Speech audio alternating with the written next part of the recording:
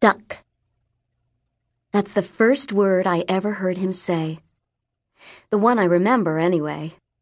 It came flying over the chain-link fence that separates our two backyards.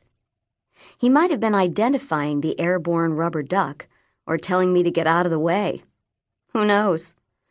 What I do know is this. From word one, Perry Gould and I have been friends. Best friends, probably. But don't tell my other best friend, Celeste. Perry still lives on 5th Street in Odessa, Delaware. I still live on 6th. We've been connected all our lives by geography. Now I'm hoping for some anatomical connection, too.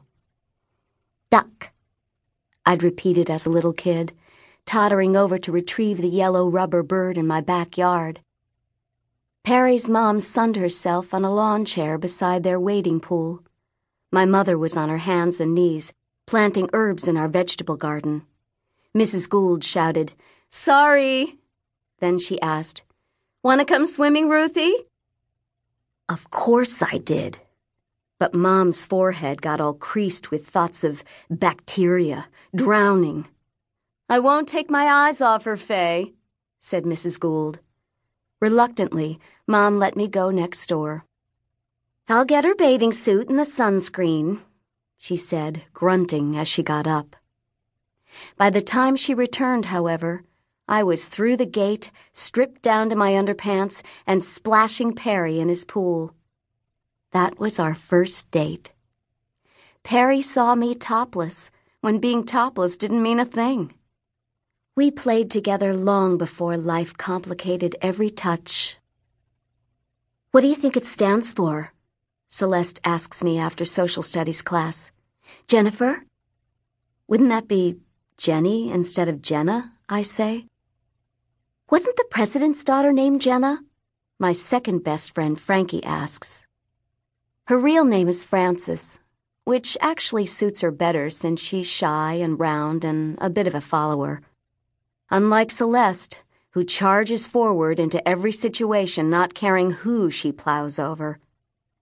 Celeste won't admit it, but she's a bit of a Frances inside. And I see myself in both of them.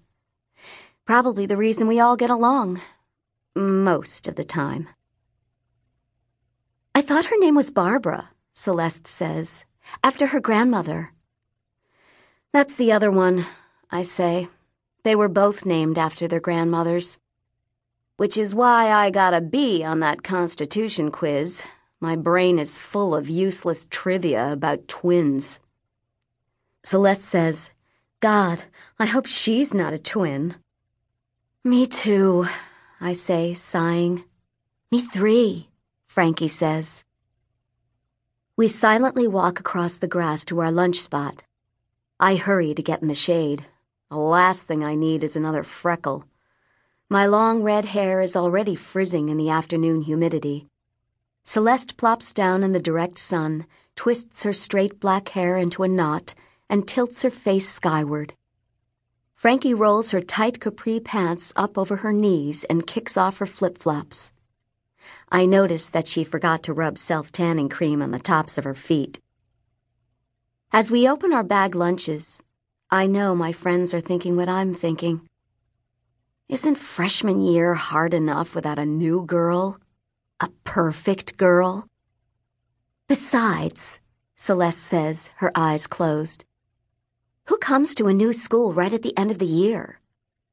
Yeah, says Frankie, who? Maybe her parents are fugitives, I suggest. Delaware's most wanted, Celeste says, laughing. Frankie asks, "Do you think their pictures are in the post office?"